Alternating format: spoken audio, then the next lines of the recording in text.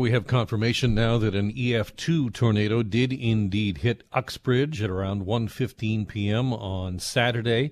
Maximum wind speeds of 195 kilometers per hour. A large swath of damage right across the province, perhaps most intense to the eastern portion of the province in Uxbridge and then on towards Ottawa. On Saturday, I was near Bon Echo Provincial Park. That's about an hour's north of Belleville when that storm rolled through. Fortunately, everyone was okay in our immediate area, but the number of trees that came down, crushing cars. There's a tree leaning against my mother-in-law's cottage as we speak. The randomness of it and the speed of it is terrifying, really, to think of. I mean, those trees, enormous, coming down so quickly.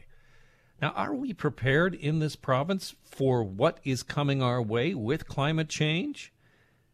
Joanna Acomb is Managing Director of the Intact Center on Climate Adaptation at the University of Waterloo and joins me on the program. Hi, Joanna. Hello. So when we talk about being prepared, how possibly could we be prepared for the kind of thing that we saw on Saturday?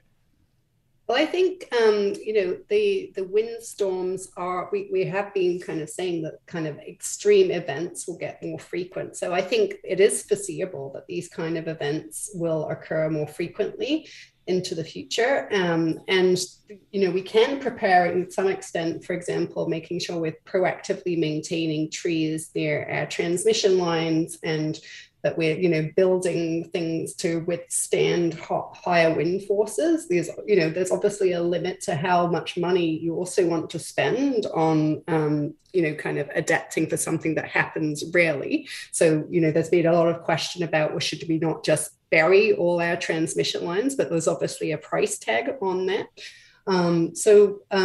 I think that the answer to the question is that we are not sufficiently prepared and we don't put enough urgency on the preparation. In Canada, we tend to focus on climate action, mainly on mitigation, on reducing our greenhouse gases. And we've seen much less attention to adaptation, though I think the occurrences of last year, we saw extreme heat, we saw wildfires, we saw flooding, and now we're seeing wind. So we're kind of bouncing from one disaster to the next. And, the hope is that at some point it's enough wake-up calls to actually take action to reduce the risk on the ground. I was speaking with Hydro One yesterday and talking about this very issue about, burying lines, or is it just madness to put all of these hydro poles back up and then Lord knows how long it's going to be before they all blow down again? And the response was A, expense, as you mentioned, and B, it doesn't necessarily mean it won't be susceptible to flooding. So how do we possibly prepare our infrastructure for this?